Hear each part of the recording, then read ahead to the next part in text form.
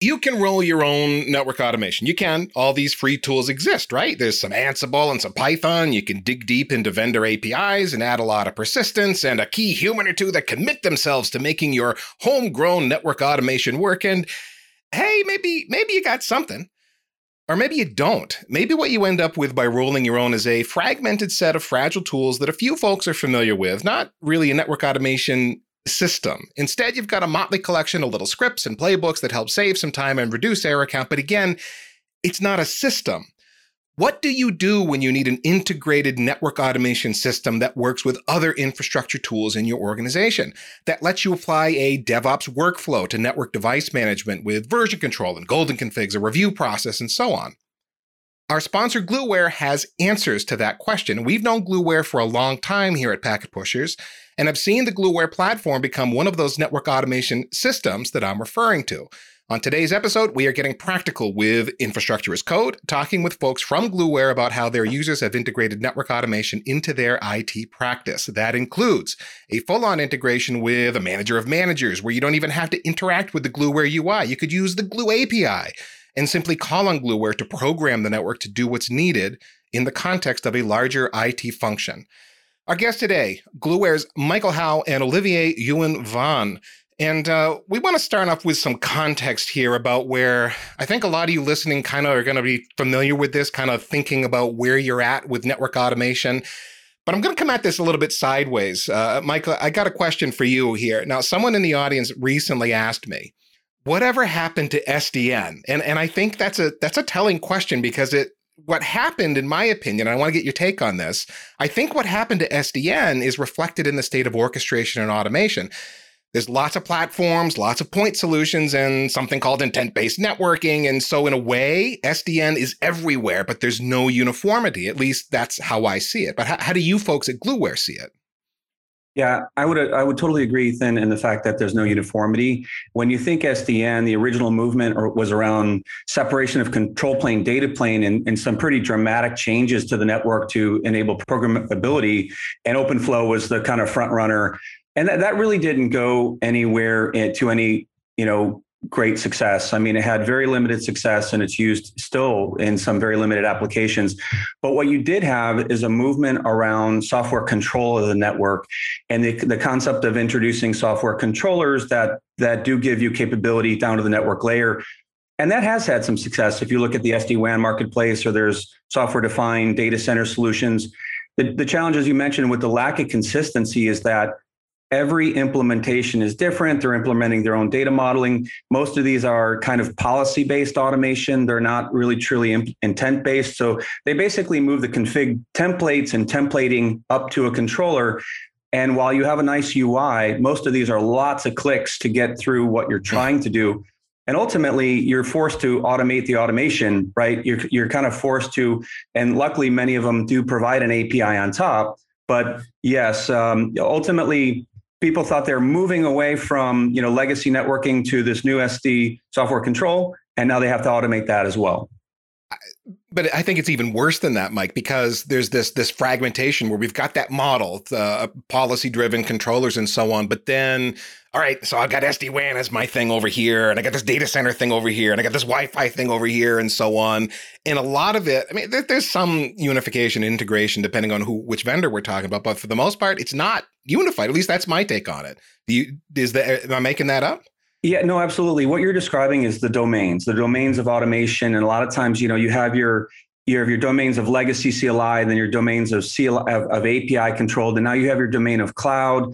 And, when you look at the management plane of how am I managing all these things, you got a lot of manual, you got legacy NCCM, you have vendor tools, and then you have, Ansible playbooks and modules and Python. It's the fragmentation has gone up into the management plane. And NetOps is really struggling with that, because as we get into this conversation around DevOps and NetOps, one of the things that NetOps struggles the most with is that lack of uniformity down at the network layer and the network interfaces. And that problem doesn't go away when you move the conversation to APIs. So then what is my automation strategy if I have all these different networks, these different domains, that is usually what I have. And we talked about DIY network automation in the intro. You just mentioned NetOps struggling with all this stuff. If I am trying to do the DIY thing, what are the major roadblocks that I'm running into? Yeah, I would say, and I mean, a great showcase is we just presented at the ONUG event just a few weeks ago, and we had a customer, Ernst & Young, stand up with us. And this is a great kind of example, which is they had a mandate in their organization that we are going to build our own. We're going to turn all our network, engineers into programmers, and we're going to go down this path. We're all learning Python, and basically followed the guidance from the vendor community that was saying every network engineer needs to become programmers, and you can build on Ansible and other products. Well, 2.5 years into that journey, they didn't get very far at all, essentially, right? So, and we hear this story over and over again. So as you mentioned in the intro, it is possible. There are pieces of automation out there you can cobble together. You can grab some, scripts, and you can grab some even, Jinja templating, and you can stitch all this stuff together. But maybe that works in a lab where it's like lower risk. And if a script blows up, it's like, not that serious. But as soon as you talk about critical network infrastructure and really becoming serious about automation, which I think the pandemic has helped to kind of increase the visibility on levels of automation, I think that when you really assess the true cost of the DIY model, and it really is a decision you need to consider. Yeah. So I learned this lesson 25 years ago when I was writing Perl scripts that would do things to devices. It would change cost policies, and it would use SNMP to change configuration variables. I wasn't necessarily working on Cisco routers at the time. I was working on routers Bay RS routers that were SNMP ready. And I learned that I would write a script to do a thing, and then I would write a script to do another thing, and then I had to chain the two scripts together. So then I wrote another script that would call the other two scripts. And then I went on for a while, and I ended up with 30 or 40 scripts. And then I realized I was in a world of hurt because they didn't work together. They didn't passing variables between them. And so then we went through a series of changes where we started to, and I know this is going to sound very weird, where we actually started to create a script of scripts. Yeah. So if you've ever done manager of managers in the old SNMP days, you'd have the vendors thing, and you started to try and make a script so that you had one script for all things. And then you had a development problem and an operability problem. And I think is that accurate to what you think, what you're seeing in the market? Olivier, you've seen customer stories here. Is that a story that resonates with 25 years later?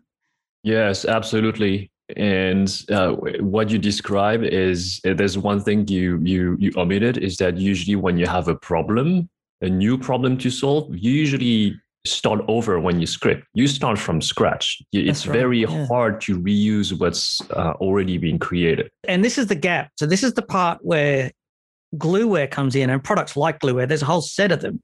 It's because that is not it's not a problem you have. It's a problem everybody gets. Everybody goes down the path of Python and Ansible, and it takes about 9 months or a year before they hit the wall.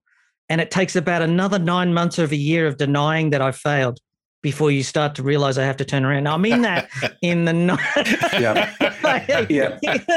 Greg, I'll piggyback off that and just say that it's not until you feel real pain from the path you've gone down that you have to change directions. And we all know it's very hard to change directions because you've invested time and energy and effort. And it's not until a manager or something, some senior makes the call like, look, this is not working. And, at Ernst & Young, we had Cesar on stage and he said, look, it was not working and we changed course. And that's hard to do.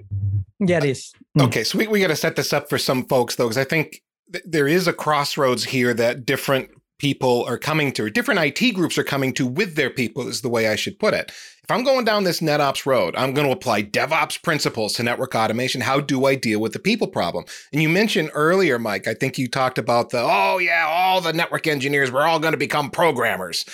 We seem to be past that now because there's really a hybrid approach. I've talked to different folks where, some network engineers have made that leap to developer, and that's kind of their full-time role. They have deep network knowledge.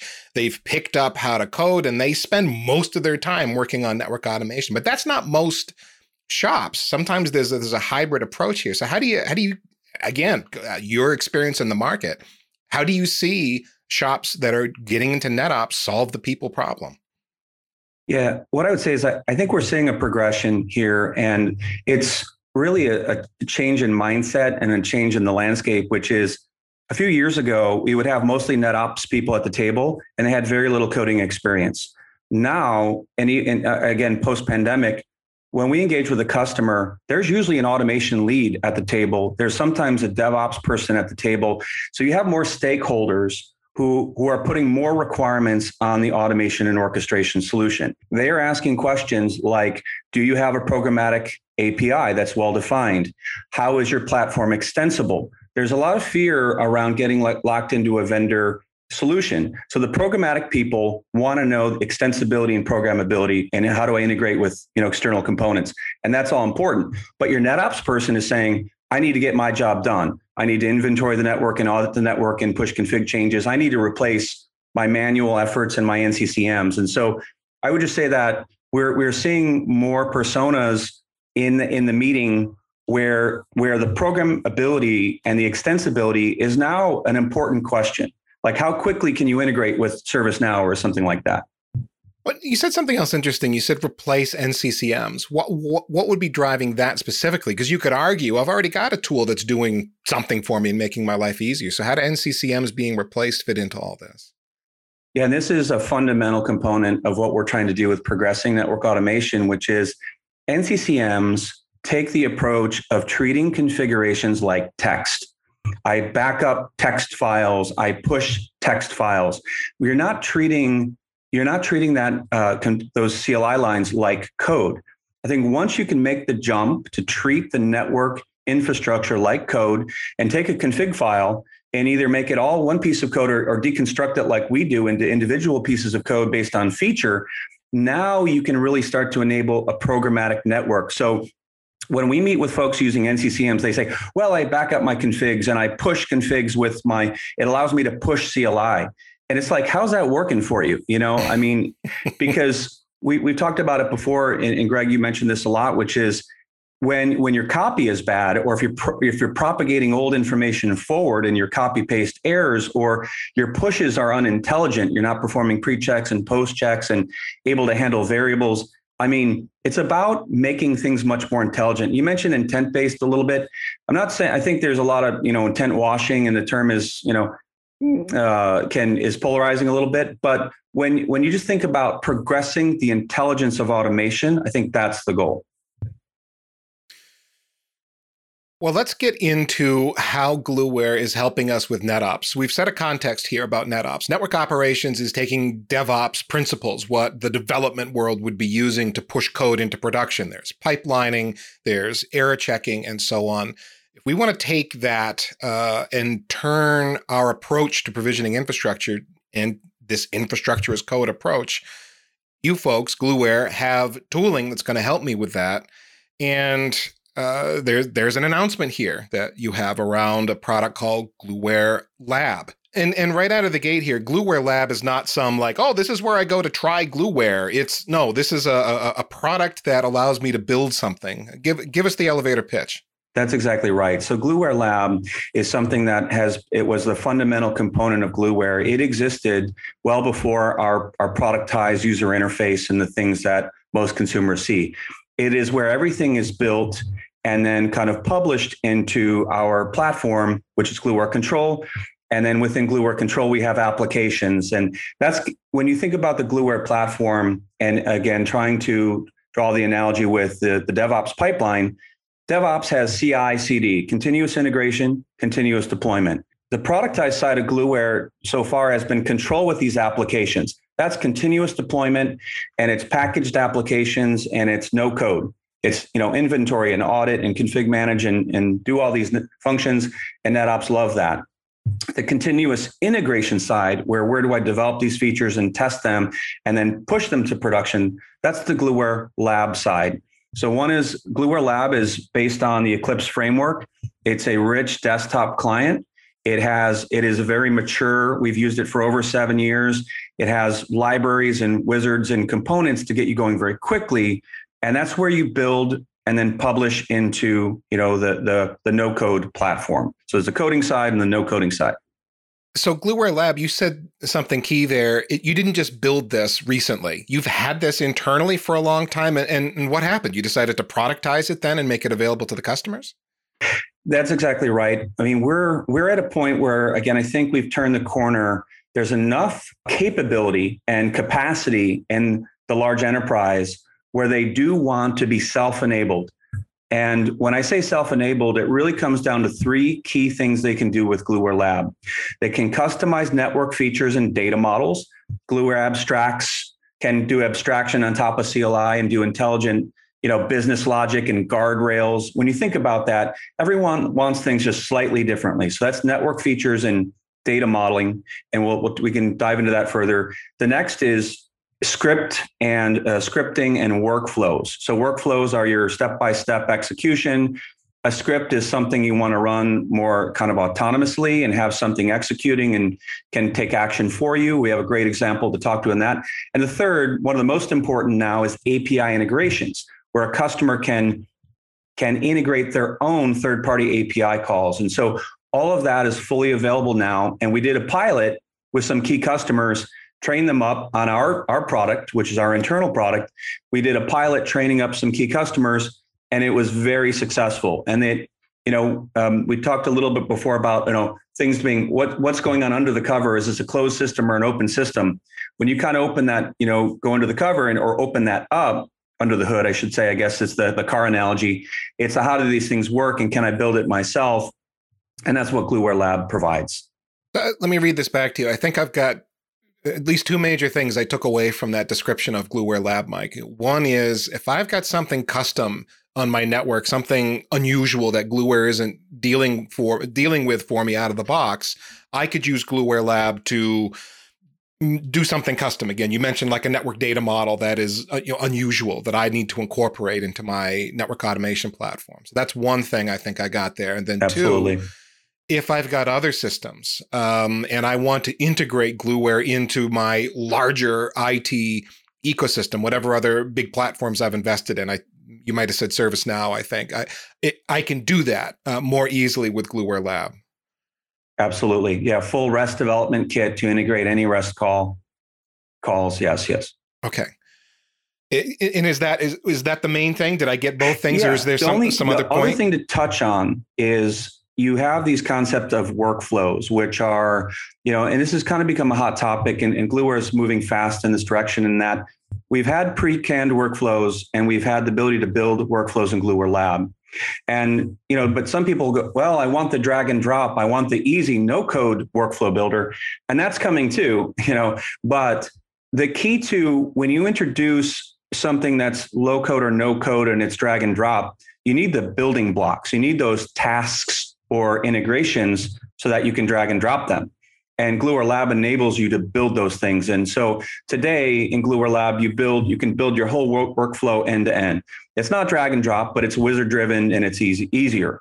What we're moving towards is where Glueware Lab builds the building blocks, and then you still can then tie those building blocks together with the drag and drop. So that's in the very near future. We're excited about that. So it feels somewhere between Zapier and an IDE. It's somewhere in the middle. It's doing a lot for me. So it's not no code. There is some development work and coding that I would need to do to build these components. But yet I'm not spending all my time within an IDE writing Python script, let's say. Yeah. And I'd like to invite Olivier into this because I think it's a really important thing to grasp, which is, are you going to require me to be a developer, or can I be a network engineer and just have some kind of scripting skill set and do some work? So Olivier, maybe you can comment about how Glueware Lab is built, and it's built for a network engineer. Yes, you don't have to be a developer to use Lab. This is something pretty important, is that you do not have to be a full-blown developer to use Lab.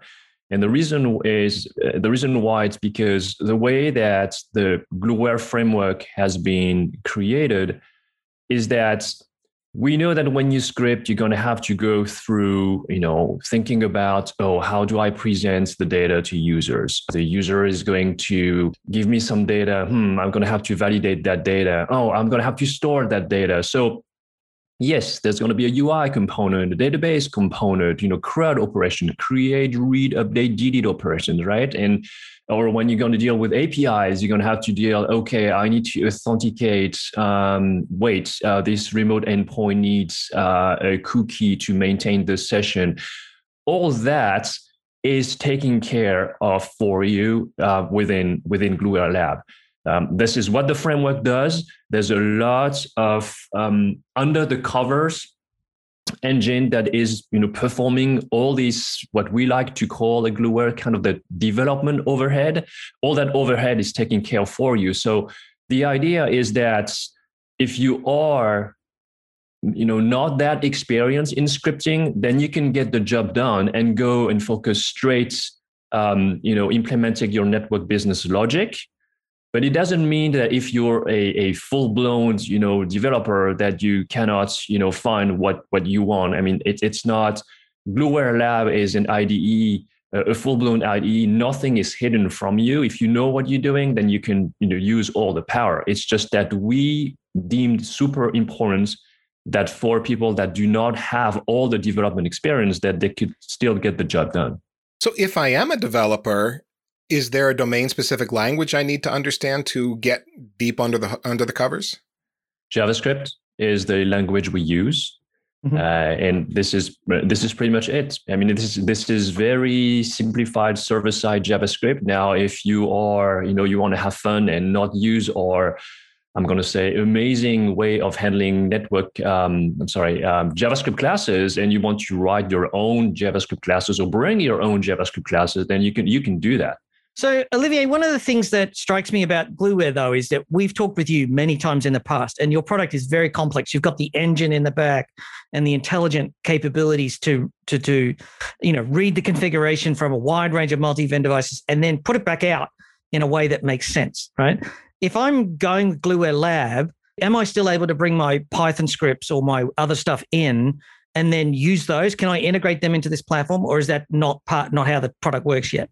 So today, no. Today, you cannot bring your Ansible scripts, your Python scripts, etc., just because we don't want to let you struggle with the scale of handling all these different scripts.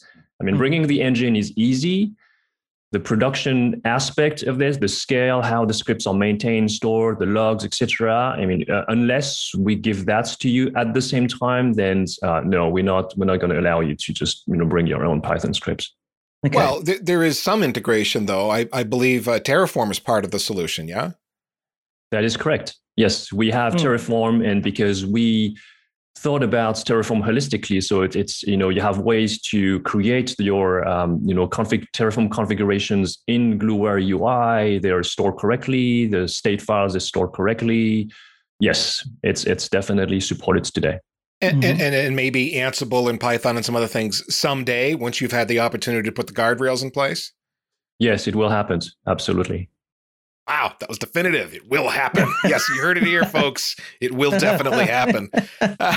So, Olivier, another thing I wanted to understand is this workflow concept again, because I there's another show I'm on, Day 2 Cloud, the Day 2 Cloud podcast. We talk about pipelines an awful lot. So is workflow in the Glueware Lab context, is that like a pipeline? Help me understand what's going on here. The workflow is a next finish presentations, to smooth your operations. Is that sometimes if you give a UI, you want the operations to be guided in the process. You can enter this, you can enter that, you cannot do this, you cannot do that. So this is what a workflow is, and Lab is where you create these custom workflows. So that would be like, I am now consuming this thing that I built in Glueware Labs, and the workflow is me as the consumer of this artifact that I built in Glueware Lab. The workflow is stepping me through the process of whatever the thing is that I'm doing. Yeah? Yes, I can give an example to make this a little clearer.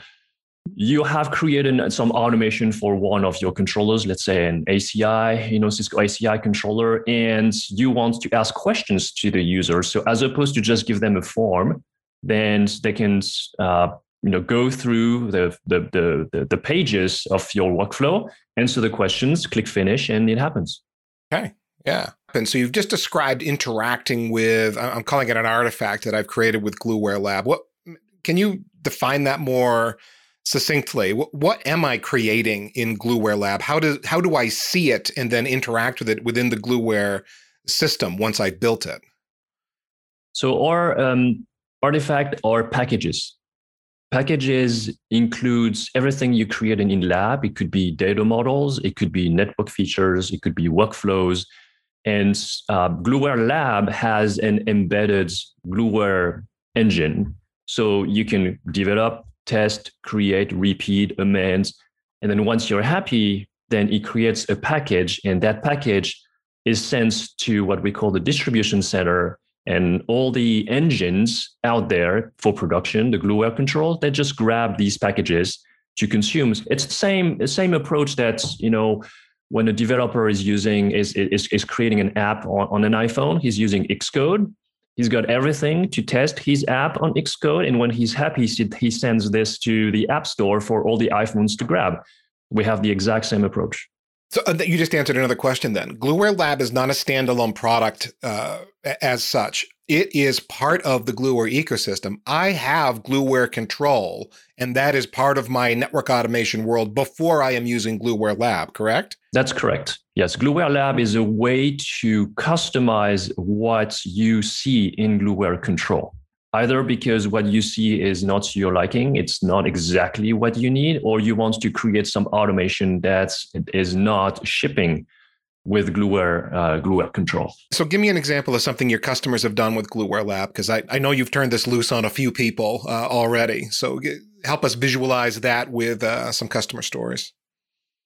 So I have two for you. One that we already mentioned earlier, but I think this one's worth highlighting again because it's a great use case. So we have a customer that wanted to integrate Glueware in their CI/CD pipeline for the provisioning of their EVPN, VXLAN, SVI interfaces, VLANs, VRFs, and all that.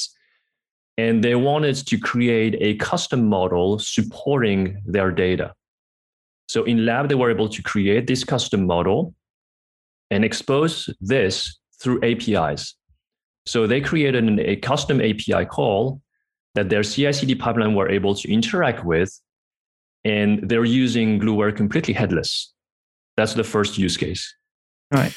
Oh, okay, we got to dive into this a little bit here. Don't run off and leave me hanging on all these wonderful acronyms you just tossed my way. So EVPN in their own, this is very fresh in my head. I recorded something with my instructor friend, Tony Burke, about EVPN. You mentioned provisioning VRFs. You mentioned provisioning VLANs and so on. There are a lot of artifacts that you need to create to stand up your EVPN fabric.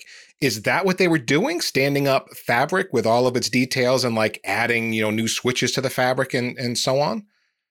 So EVPN VXLAN is about, you have multiple aspects in the management of an EVPN VXLAN, fabric. You got your underlay, your overlay, and then the overlay, you have the foundations of the overlay, and then everything that's, all your VLANs, VRFs, all that, etc. And you have your switch port management as well to assign your VLANs to your ports.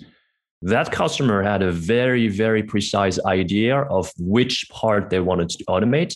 And it was just about the higher level of the overlay, which is just focusing on the VLANs, VRF, and SVI interfaces that they wanted to deploy. And that's it. Do not touch my underlay. Do not touch my switch port. This was very, very accurate. And to throw one extra difficulty in the mix, they said, oh, by the way, I already have 300-400, VLANs, VRF already deployed. I would like Glueware to only take care of the new ones coming up. Do not touch the existing ones. The other magic word you said was headless. That is, everything's being done through Glue API. That's correct. Yes. So injecting all this data that was coming from their IPAM system, they were also using other systems where their AS numbers were stored and all that. So all that was just sent to Glueware through API calls, and then they trigger the provisioning of these new VLANs, VRF, SVIs, through API calls. Blueware Lab was used then to build their custom data model, since they had this very specific idea of what they wanted to achieve in their EVPN fabric as they were provisioning new bits. They built a model to support that in Blueware Lab, and now that can be referenced from the rest of the Blueware system, from Blueware Control, to push these changes out, yeah? Yes, we helped them develop the very first iteration of it. We gave them the model, and now they're playing on their own. And Ethan, I'll jump in just to say is that, the network engineers use the Blueware UIs and they're using our applications. That component, that we exposed was very specific for their developers to use Blueware Headless for the addition and potentially removal of VLANs in the fabric, right? So they're still using Blueware for operational purposes, as a typical NetOps engineer. But the exposure that they provided through API was for very specifically for the dev team to be able to make the changes on the network they needed. So that's that programmability of the network. So it's not like that's the only scope of Blueware they're using. The NetOps teams is using all our applications. The DevOps teams was at the table and said, we want programmability to change the network headlessly. And with Olivier saying is that we put the data model in place and the guardrails in place where they only make the changes that they need. There's one use case, and that is the more I study EVPN, the more frightened I am of just how many parameters there are that you need to set up to get it right. So this is kind of a big deal. At some point, I'd love to see the custom data model. That would be fascinating. But anyway, I know there's more use cases, but this prompted another question in my head. We're talking about building things. That is, there's a data model, there's a control process, we've provisioned the network to do a thing. What about the flip side of that? Is there something in Blueware Lab I could maybe build custom to help me on the monitoring side to verify and validate my infrastructure? So maybe I'll take that first and Olivier can jump in. And that, as you're talking about, pushing config changes is extremely, it's like the common thing you think about is make the change, automate the change. Well, you need to automate, the pre-check and the post-check and the validation. The Blueware engine has a lot of the config validation built in. It automatically checks the pre-configured state. It automatically checks the post-configured state. But through Blueware capability we have called state assessment, we can wrap in automating any operational check, like a show command, and then doing something with that data. And I think this actually wraps into a really cool second use case where they're concerned in an operational example about the port state. So maybe we can jump into that. Olivier can describe that. Yes, and that was the second use case I wanted to talk about is something that is not shipping with Blueware Control. So we have a customer that was afraid of the switch ports being left unattended. It's just like it's enabled, but there's no activity on it. It's just, we know that how this works. You have thousands of switches. Try to find the few ports that are left open and that are not, admin shutdown. So we created a custom script for that customer, and that script was all about chasing up those custom switch ports, those non-connectors. Right? There'll be switches in the network, and if a port hadn't been used in a week, it would deactivate the port. Basically, well, there was one curveball to this. They wanted a ServiceNow change management in the mix. Right. Yes. So that when a candidate switch port was found, then you would need to go through a change request, and the Blueware engine would only perform the shutdown of that port if that request is approved. So this is because that would make it all right. Yeah, maybe someone is going on vacation and you don't want to shut that port, right? Well, there's a process, and the process says there has to be a change ticket. So the idea of creating a change ticket automatically actually sounds awesome to me, because I really didn't want to have to be looking at an Excel spreadsheet with 1,000 ports showing as inactive and then thinking I have to raise 1,000 change tickets. Is that basically it? That is it, Greg, in that, it's about a kind of an autonomous project, which is like you kick this off. And this is kind of the difference between the Blueware definition of a workflow and a custom script. A workflow is a procedure or a process someone steps through like a little wizard and then completes a task. Maybe it's turning ports up or changing thing, or maybe changing a QoS policy. A custom script can do a lot of things, but one of the things it can do here is it's this ongoing monitoring with a a policy in place of looking at how long a port has been unused. And then it's doing this integration with ServiceNow, where you don't have to be the one to go and do a manual interrupt to go and open a ticket. When you think of all the steps an ops person would have to go through to raise all it, that, right? Yeah, it's all that administrative kind of BS, right? And it's not value added, right? Raising a ticket to say this port has been inactive for a week. Exactly. Can I please shut this down? That's not value enhancing, and you're only following the process for the process's sake. The second question that I want to ask around this, so there has to be a process here where I control who gets access to these activities. If I'm going to use a tool like Glueware Lab to do the configuration for me, I need to be able to say only this person can run that, or only this tool can do this. Is there some sort of audit and RBAC controls on this? So there's RBAC in Glueware, yes. And everything you create in Lab will have these RBAC settings accessible. So you can design a workflow that is only intended for advanced users that operations won't see, for instance, because it's performing like a very special, dangerous task, and you don't want to expose that to everyone. So yes, Craig, there are customizable role-based access levels, and it's tied to your authentication and your authorization of what you're able to do, and it's actually quite granular what you can control. So absolutely, RBAC tied in, and kind of those guardrails are on, and then there's very deep logging of everything that was done in the system. So if you need to go back and figure out what happened, that analytical data is there. Right. Okay. Well, there's one question about all of this I think I have left. I feel like I got a pretty good understanding of what Glueware Lab is. So, Mike, maybe this is a question for you. Do you anticipate that every Glueware customer is going to become a Glueware Lab consumer as well? Yeah, I don't think that's going to be the case. I mean, what we're seeing is a high percentage of our customers right now, maybe 75 or 80%, just want to use the functionality that we deliver out of the box with our applications. And that's great. And then some customers also, when you think about API integration, are happy with our published API. So I think we kind of tick those boxes, but then it either is how long someone's been using Glueware, or they have the capacity right out of the gate where they do want the ability to do integrations, customization, and now we can offer that as well. And so I think the key point there, though, is with Glueware Lab is to make sure they see that the time to value is still there, which is they can do things in Glueware Lab extremely rapidly, which is still better than the start from scratch, build it yourself, script it yourself kind of model. You're building on top of a platform which has already done a lot of the heavy lifting for you. You layer in your business logic, your custom data model, and you're off and running. And it also is integrated with all the apps that your ops team is already using. So I think it's a maturity question, and it depends where that customer's at. But over time, more and more. Well, Mike, for those folks that are interested in Glueware broadly and maybe Glueware Lab specifically, where would you send them? Well, we have Glueware.com, and we actually have a portal dedicated to our Packet Pushers episodes, and we link relative collateral. So Glueware.com/packet-pushers.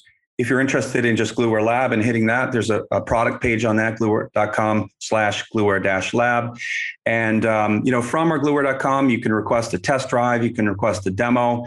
You can just say, please contact us. And we even have Glueware Pro free. So if you want to use our applications and get started, we have, you can go and request free access, and we will set you up from our AWS instance.